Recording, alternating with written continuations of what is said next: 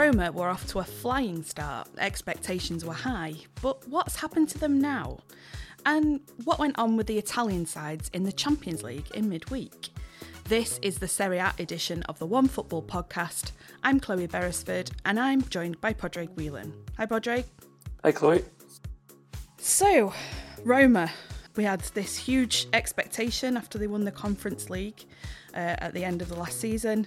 They had record season ticket sales, over 36,000 were sold. They signed Paulo Dybala, Nemanja Matic, Andrea Belotti, Gini Wijnaldum, and they kept hold of Nicolo Zaniolo. And that was really compounded by their opening wins over Salernitana, Cremonese and Monza, and they pulled off a 1-1 draw with Juventus. If we just rewind a little bit and look back to that point, do you think the fans and the media were right to be so optimistic about Roma?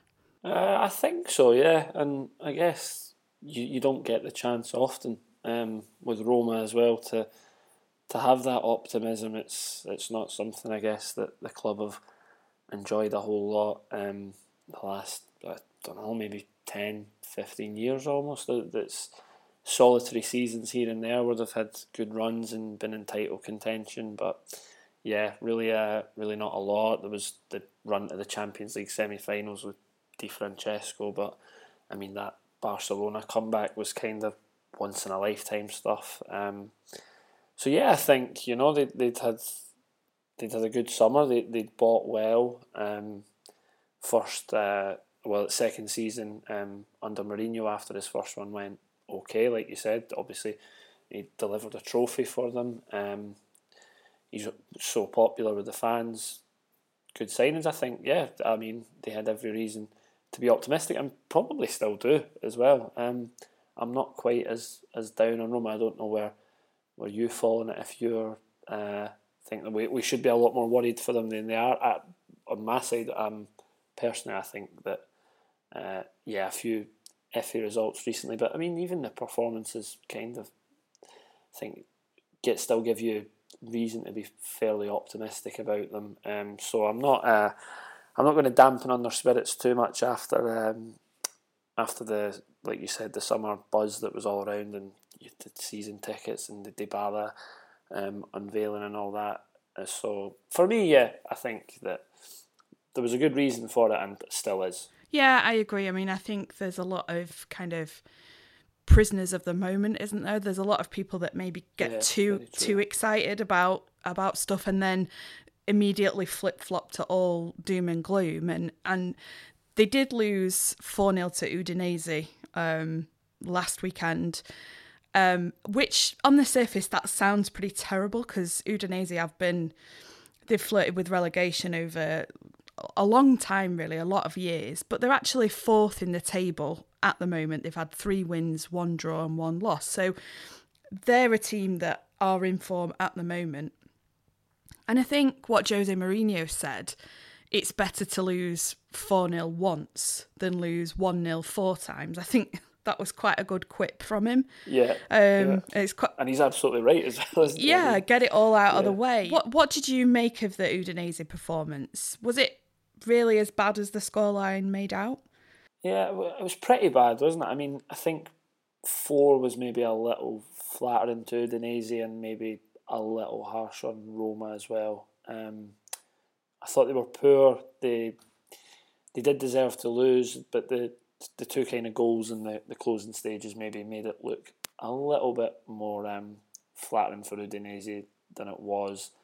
Like I said, I think they've had a few like that recently. But well, they had, like, obviously in the Europa League as well, where didn't get a great result. But again, I didn't think they were that bad in that one. And then on the flip side of it, you've got the performance at Juventus. Well, first half, I mean, you saw how angry Mourinho was that day. They really did not turn up at all. Juve really should have had that game dead and buried. That's how poor Roma were on the night. And then they sneak out of that one with a good point in the end. So, I mean, they're picking up results when they're not playing well, and then obviously even when they've not been probably on that level, there's other sides of the coin where they are getting the results like the Udinese one or the one in the Europa League. So yeah, they're a little bit hard to figure them out in the early going so far. And I guess they've not been helped by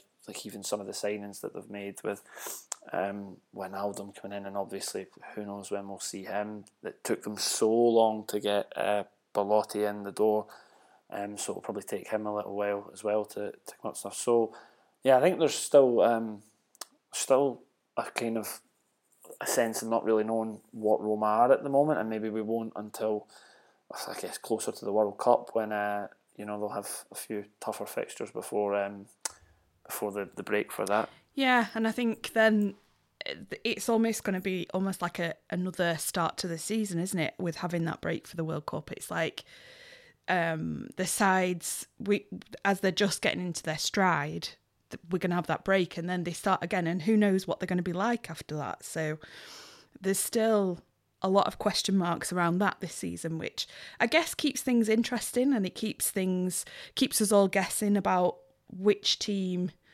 is going to rise to the top, because there are a lot of possibilities right now in Serie A. Yeah, and I mean, like, for I guess as bad as Roma have been as well in some games, like the Udinese, they're not that far off the top. I mean, it is only 5 games, but they're still right up there. So, and like you said, Udinese flying as well, Atalanta. So, like, it's quite. It's not just Roma. It's quite open for everyone at the moment. Yeah, for sure. And then on Thursday night, they moved on to play Ludogorets in the Europa League, and they looked to have salvaged an equaliser. Eldor Shomurodov. Sounds like a character in Lord of the Rings to me, but anyway. But then they conceded for the second time in the 88th minute when they had no chance then to reply. They had loads of chances. Gianluca Mancini fired over the bar. Lorenzo Pellegrini hit the woodwork. But overall, it really wasn't good enough. They lost 2-1. Mourinho said, "I'm not saying we played a fantastic game because it's not true." He found the result unreliable. And he said the performance was enough not to lose, but he didn't say they'd done enough to win. And he said it seems like everything's going against us at the moment. Do you think that's right? Do you think they are going just through a spell of bad fortune, or are the problems maybe a bit deeper? I'm not often one to agree with Mourinho, and it's easy to put the boot on him. You've seen it like so much in recent years when it started to go wrong. But I'm kind of with him here, to be honest. I do think that, and you'd even mentioned it with like the Ludogorets game. Like they had their chances, and whether you count that as luck not taking your chances, but you do think on another night they'll go in. But that has been a problem all season. I think like there has been other nights when that's happened again. Like the first few games of the season. Like Roma were creating so many chances and just hitting the woodwork, marginally offside, just past the post, meeting goalkeepers who are making amazing saves, all of this kind of thing. And so I do kind of think there is going to come a point when things will eventually start to go their way. The ones that are hitting the bar will just sneak in a little lower. They can't keep going so close and creating so many chances without not taking them. They do have, like, obviously one of the most exciting probably forward lines in the league, some of the talent that they've got there. I know Dybala's like goals wise he's not really contributed as much as you'd hope yet, but I think if you look at Dybala's like overall play, he's always involved. Like he really is. If he's not creating for himself, he's creating for others. So I think when you've got all of these options in an attacking sense anyway, I think personally that it's going to turn around soon, and some of these results they're just going to turn into wins. They're going to turn some of these draws, defeats into wins, because they can't keep playing or creating like they have, and for it not to go their way. But I mean, I don't know if you think maybe there's a bit more underlying issues with them. I mean, which there certainly could be. Obviously, as early days. Yeah, no, I agree with you that eventually that luck will have to turn for them. The one question mark I do have though is, Dybala's kind of positioning. He scored only twice, as you referred to. He's not scored a lot. They were both goals against Monza. And Lorenzo Pellegrini was kind of playing last season in the position that Dybala is occupying now. But Pellegrini's been moved back into midfield to accommodate Dybala. Now, for me, I just question whether that makes sense when Pellegrini was in such good form behind Tammy Abraham last season. He got 9 goals and 4 assists. Or is it up to Mourinho to try and maybe accommodate Pellegrini further forward somehow into that attacking line? It's an interesting one, isn't it, with Pellegrini, I think, because, like you said, he's not playing the position he was last season, but for me, I think he's probably been, maybe along with Dybala or Ibanez at the back as well, has been really good this season. But I think Pellegrini's still been one of Roma's better players this season. So, I mean, they're still obviously getting a tune out of him, and it shows like the quality he has. I think Pellegrini is one of these players who could play anywhere, like in midfield. He could play wider on either of the two sides if Mourinho wanted to use him there. Like you said, can play just behind the striker, and I think you'll get quality from him all the time. So I think that's not been too big a problem for them so far, because I just think that Pellegrini has that intelligence. And I think this season, like I said, that he has been really good, and he's decent. Got a decent relationship, I think, with Dybala as well. I think he's helped him settle quite quickly. I think there was a stat from after the Udinese game. I think Dybala's actually been involved in creating the most chances in Serie A this season. I think either shots for himself or shots for his teammates. So I think it shows that, I guess, it was a decision Mourinho had to make. He had to find a way of fitting Dybala in, and if that meant moving Pellegrini, I guess then so be it. But for me, I think that's one of those that's worked out quite well for them so far this season. It's just obviously becomes more difficult when you factor in when you've got a fully fit Zaniolo, Tammy Abraham's there, El Shaarawy's there. Like he really does have options now in the. I suppose if anyone's used to kind of managing a star cast of attackers, it's Mourinho, though, for considering his past. So I guess he's got the experience to try and make that work. Yeah, I think so. It'd be interesting if he does stick with it, or if results keep going the way they're going. If they did push the panic button maybe a little bit.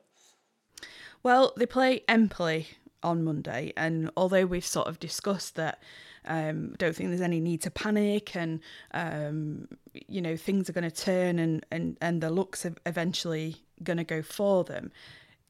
Do you think this is a must-win, really, considering Empoli are such a small side? I think just if you look at maybe the fixtures that are kind of sneaking up after it, then you would have to say yes, because it's not just the European games, but I mean, kind of around all of these European games in the next 5 weeks or so, they've got Atalanta, Inter, Napoli. Like, they've got some really tough games coming up that you certainly wouldn't be going in expecting to win, whereas Empoli, that's just one that, I mean, they've got to pick up 3 points there. I think they've got Lecce in about a month as well. That's another one that, when you don't know what you're going to get against the kind of better sides and the sides that will be around them at the top of the table, I mean, some of those games are going to be incredible to watch. So, yeah, I think this is one, maybe not must win, but it's one that I think they just have to get the 3 points in it when you consider the calendar that's coming up. And if not, then you really could see the pressure start to ramp up on Mourinho then. Well, I think especially where he is, kind of Rome is a infamous place for kind of harsh criticism in the press, and a lot of talk, like incessant talk about what's going on at the football club. So I think, if you start to get on a bad run, it maybe is a little bit harder to recover it in Rome, because you've immediately got the press kind of on you and analysing every last mistake that you made. So, I think you're right. I think maybe not a must win, but certainly just get the job done and kind of draw a line under those 2 bad results and move forward. Yeah, I think you're right. Like, you see it in Rome, don't you? That kind of like when the knives are out for a coach or whatever, that it's very rare that after that they can pull it back round. And obviously, I think the Conference League wins definitely bought them a bit of time. But yeah, it's the Udinese result. It's just because of the scoreline. That's one that immediately starts that. Yeah, you can kind of feel the spotlight shining maybe a little bit brighter because of that one. Yeah, and the players as well as Mourinho, I think that, you know, the players themselves can be subject to a lot of criticism at times. So, you know, it kind of puts the whole operation like very much in the spotlight because everybody is so kind of intense and fascinated about what's happening. That the players probably feel it too, and that can't be a good thing either for them to feel like they have to perform, otherwise they're gonna get trashed.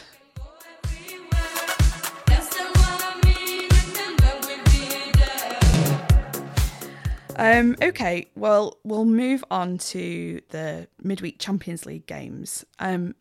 Just want to really say about Napoli's performance against Liverpool. Now, Liverpool obviously have their own problems. They weren't at the best, but from a sort of an Italian football perspective, like, how good were Napoli? Yeah, unbelievable, weren't they? Yeah, I mean, that could have been 6, couldn't it? It really could have. Yeah. That's not an exaggeration with the missed penalty and the one that hit the post. Kvaratskhelia had the one where it was cleared off the line when all he had to do was pick out anywhere that Alexander-Arnold wasn't. Yeah, I mean, could have been 6, and I think 6 wouldn't even have flattered Napoli. Like, yeah, I think you're right. They were absolutely incredible. It's amazing that I think it continues that record when English teams come to this. Well, I was going to say the San Paolo, but the Maradona now. Yeah, it's just so tough for them. I mean, whatever it is, the crowd or the players maybe just extra fired up for these ones, but they just, an incredible record that they've got there. And yeah, to do that to a team who, I mean, got to the final last season, and I know, like you kind of mentioned at the start, that Liverpool have their own problems and they're struggling a little this season. Still one of the best teams in the world. I mean, they took 9 off a team themselves a few weeks ago, so exactly. I was just so impressed with Napoli. And then even you know, when they were losing players to injury and Simeone was coming on and things were just clicking, that was an amazing moment for him to kind of get his moment as well. Just so much to enjoy, I thought, from a Napoli point of view. Kvaratskhelia maybe the most. I mean, this guy is just he's just been a joy so far this season. Really, really exciting addition to the league. Yeah, and I saw today actually in one of the Italian papers that Napoli's sporting director has come out and done an interview about picking up Kvaratskhelia, and he said that they actually spotted him during one of the COVID lockdowns, and they managed to get to speak to him before any other sides had talks with him. And after that, other sides started to be interested, but Napoli had already kind of locked down a deal for him, and that's how they managed to bring him in, because basically they saw him first. Yeah, just got dibs on him essentially. Basically, yeah, and you know, that was just really great work from them to pick him up at sort of his young age, and his amazing ability just seems to have come out of nowhere. And you know, I think we discussed on one of the earlier episodes of this podcast how Napoli had lost a lot of their star players, you know, Mertens, Insigne, Koulibaly, and we were kind of a bit concerned that they may have lost their identity a little bit. But like, I hold my hands up. You know, I was kind of wrong about that, because they just seem to have really clicked with these new players. And Simeone, it was, you know, when he came on, it was a really nice moment. He said he'd got a tattoo of the Champions League logo. That was great. Without having ever played in it before. I thought that was some show of like self-confidence. Yeah, well, he got it apparently when he was 9. I mean, 9's in a lot of ways very young to have a tattoo, isn't it? But I guess if you've got his dad exactly was going to let him away with it, I suppose. Exactly, but he'd got it when he was 9, and he'd always said that when he scored his first goal in the Champions League, he would kiss his tattoo, and that's what he did. And it was one of those really kind of, you could just see the outpouring of emotion. He's quite an emotional player anyway, I think, on his face, and that was just a really good moment in the game. I know Spalletti kind of has a tendency to kind of race out of the blocks, and then like kind of after Christmas there seems to often be a dip with him, but so far he's got Napoli, you could say one of the most exciting sides in Europe right now. Definitely. And like those new signings, like you mentioned, I think nobody knew what we were going to get, and they were all, I mean, unless you were following Georgian football or the Turkish league with like Kim Min-jae and stuff, and he's been unbelievable at the bit. Like, you forget about Koulibaly already, you forget about Insigne already. Simeone maybe soon enough will be forgetting about Mertens, although it's not easy to forget about him. I think he was even in the crowd. He was celebrating with the fans the other night. That was quite nice to see as well. So all of it. You're right, just one of the most exciting teams to watch, definitely in Europe right now. They've just got so much talent, and especially when it's these guys that we just didn't know so much about. It's really, really refreshing. Yeah, they're going to be a fun watch, regardless of how it goes. And like you say, with Spalletti, that is the criticism that's kind of been there in the past. So, but I mean, regardless, I think this is going to be a really exciting ride this season for them, for sure. Yeah, definitely.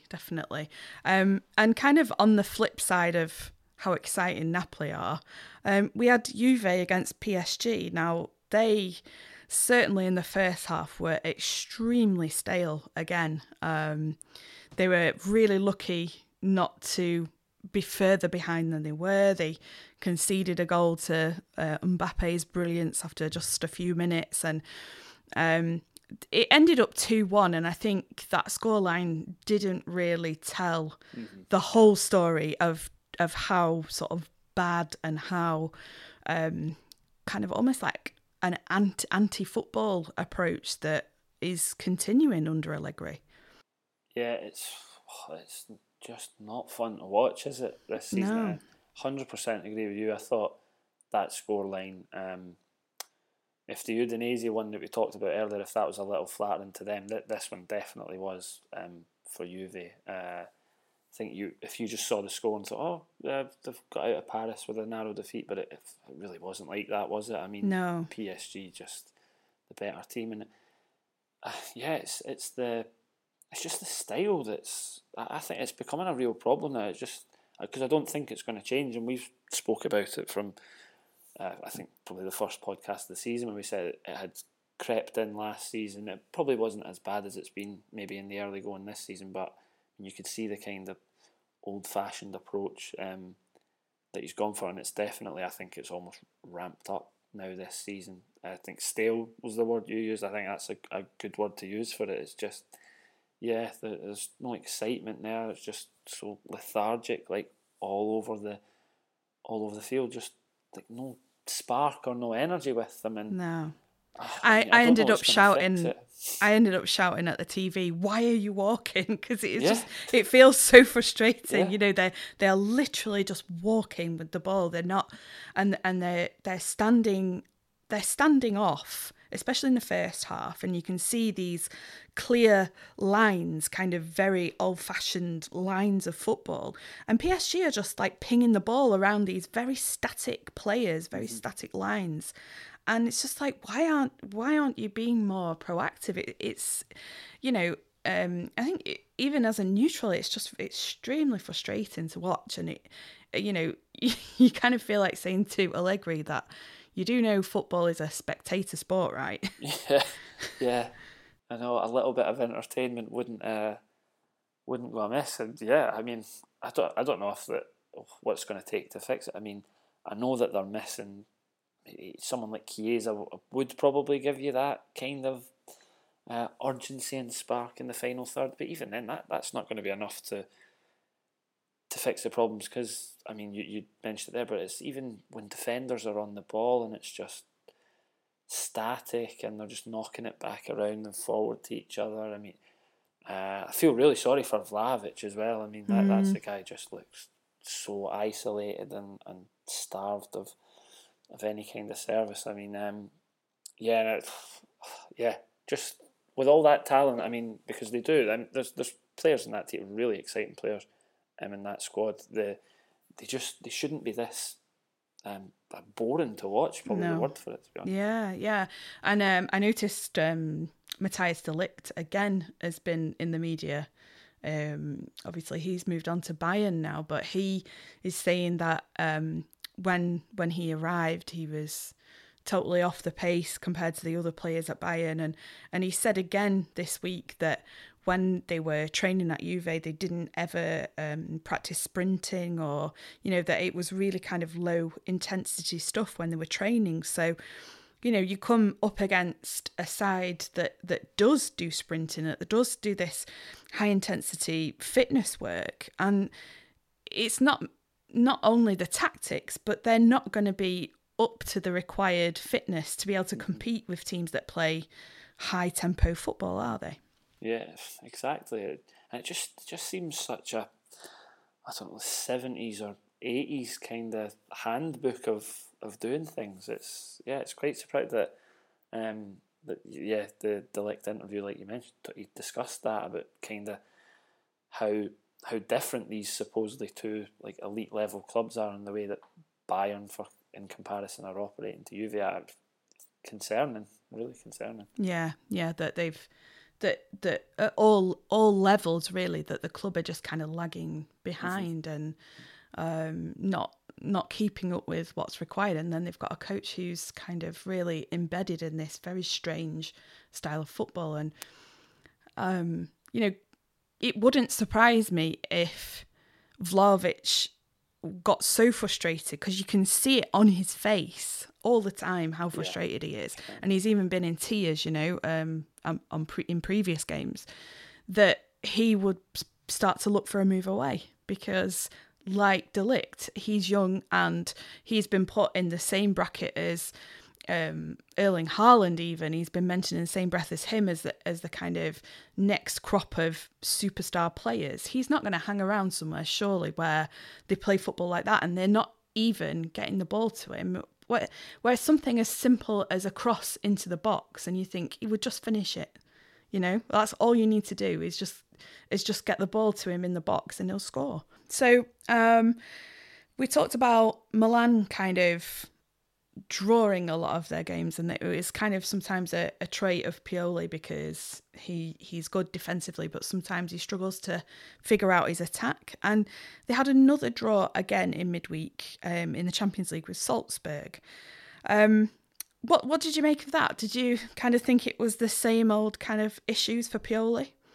Yeah, that was another one where I thought Milan, they probably came out of that thinking they should have won it. They maybe did enough to win it. You're coming off the back of the derby when spirit's really high and they'd done so well, and I don't know, it was maybe just a little bit of a hangover left from that. And I guess this side, I mean, last season was the first one in so long. They'd been back in the Champions League. I get maybe this is a group that are just still kind of adjusting to that increased calendar and the Saturday, Sunday, Tuesday, Wednesday kind of carrying on. I thought they were okay. Against Salzburg, it's probably, you would look at it as 2 points dropped, but I mean, I think they're strong enough going forward in the group that it's not a disastrous start, and they probably should still get out of that, whether it's first or second. Yeah, they're not in a group of death. Exactly, yeah. Like Inter, for example. Yeah, exactly. I mean, their loss to Bayern was probably expected. I noticed they put Onana in goal instead of Handanovic, which could be a way forward for them, maybe with Handanovic out of form. Yeah, that would be interesting, wouldn't it? If that's just going to be a European thing, or if that's going to be the way he goes going forward. That is an interesting one. Yeah, and there's a lot of talk about kind of a crisis at Inter and Inzaghi given the sort of dreaded vote of confidence this week. But I think you can probably chalk off that Bayern result to a game that they weren't really expected to win anyway. And then maybe just see how they do this weekend back in Serie A, because, I don't think there was ever much expectation when they've got Barca in that group as well. It's kind of sad for Inter fans, but I guess they've probably already resigned to the fact that they're not gonna get out, really. Yeah. I mean, I suppose it was a frustrating one, the Bayern. I thought they were well in the game until just that second goal. I mean, that's just so difficult to defend against when Bayern turn it on like that. I think you can hold your hands up. Yeah, like you say, it's a bit of an uphill struggle now. It's probably going to come down to the two Barcelona games, home and away. And that's when you factor in, you kind of think, well, you need 6 points from the two games against Pilsen. So, yeah, come down to those Barcelona ones. I mean, I think they could cause Barcelona problems, but then they've seemed like they've started the La Liga season quite well, considering all the chaos they had in the summer. So, yeah, they're going to be some fun games, those two. Yeah, for sure. Now, going back to Milan, they face a weak kind of Sampdoria side who've really struggled. Under Marco Giampaolo. To me, it seems like he is a guy who built his reputation on a couple of good seasons, but then hasn't really managed to replicate that at all. And he's back at Sampdoria and struggling again. So they face Sampdoria on Saturday night, which is live on OneFootball for users in the UK and Ireland. But it should be an interesting one because obviously Milan have had that midweek game. But we might see a bit more of Leao, I thought. Yeah, I mean, he was impressive, wasn't he, in the derby? And yeah, we'd spoke about him recently, hadn't we, about how his start to the season's it's been a little bit hit and miss, and you kind of thought, we're hoping that this would be the season that he really took his game to the next level. And yeah, little signs now that maybe he's just slowly getting up to it, because I think like all the talent is there for him to be, I mean, you probably say that even the best, but certainly the best wide player in the league. I know we spoke about Kvaratskhelia earlier, but Leao, he's probably just the next level above that. So if he can kind of hit that form, so yeah, he's one big reason to watch the game. That's for sure. Yeah, definitely. Now then, we move on to our questions, our opinion and our trivia questions. Now I've got a couple for you today. Hopefully not too difficult this time. Hopefully not. Now, I've gone for a Roma theme since we kind of discussed Roma as the main topic for today. And the opinion one is surrounding Daniele De Rossi. Oh. Now, I want to know who you think was better between him and a player who I think is fairly similar in Roy Keane. Who do you think out of those two? Oh, that's a tough one in the heart, that one. I know. Because I think Keane was like De Rossi's hero as well, wasn't he? Mm-hmm. Kind of modelled his game on him. I think if I had to pick one of them in midfield, if like my life was on the line and I had to pick a midfielder to like lead a team out, I think I would just give the edge to Roy Keane, maybe, and it hurts me. Yeah, hurts it's hard, even to isn't say it. But it's then hard. maybe just edge it for him, because I think he'd be more inclined maybe to channel his energy in a positive way, maybe, whereas I could see De Rossi he's a little bit more hot-headed than Keane, where could end up costing me, maybe getting sent off. But that's a tough. I'll say Keane, but it's really with like a knife edge one for me on that one. I thought that was going to be a tough one to choose. Like, I actually would go for De Rossi. Just that's good. We like the balance. Like to get them both in. Yeah. Yeah, but only just because of personal preference. Like, De Rossi is one of my all-time favourite players, but I can see why Roy Keane is so similar and so closely matched with him, which is why I chose him for the question. But yeah, just De Rossi for me. And I like Roy Keane a lot more since he's retired, I have to say. Like, I do like his humour and stuff when he's on TV. Okay, so we'll move on to the trivia. And it's again another Roma question. Who do you think scored more goals for Roma, Edin Dzeko or Vincenzo Montella? Oh no! Oh, these have been difficult this week. Dzeko or Montella? The one you should always go with your gut, I think, shouldn't you? Yes. With these questions, and the one that I immediately thought would be the answer, I think Dzeko. I think Dzeko was just that more consistent, maybe 15, 20 goal seasons.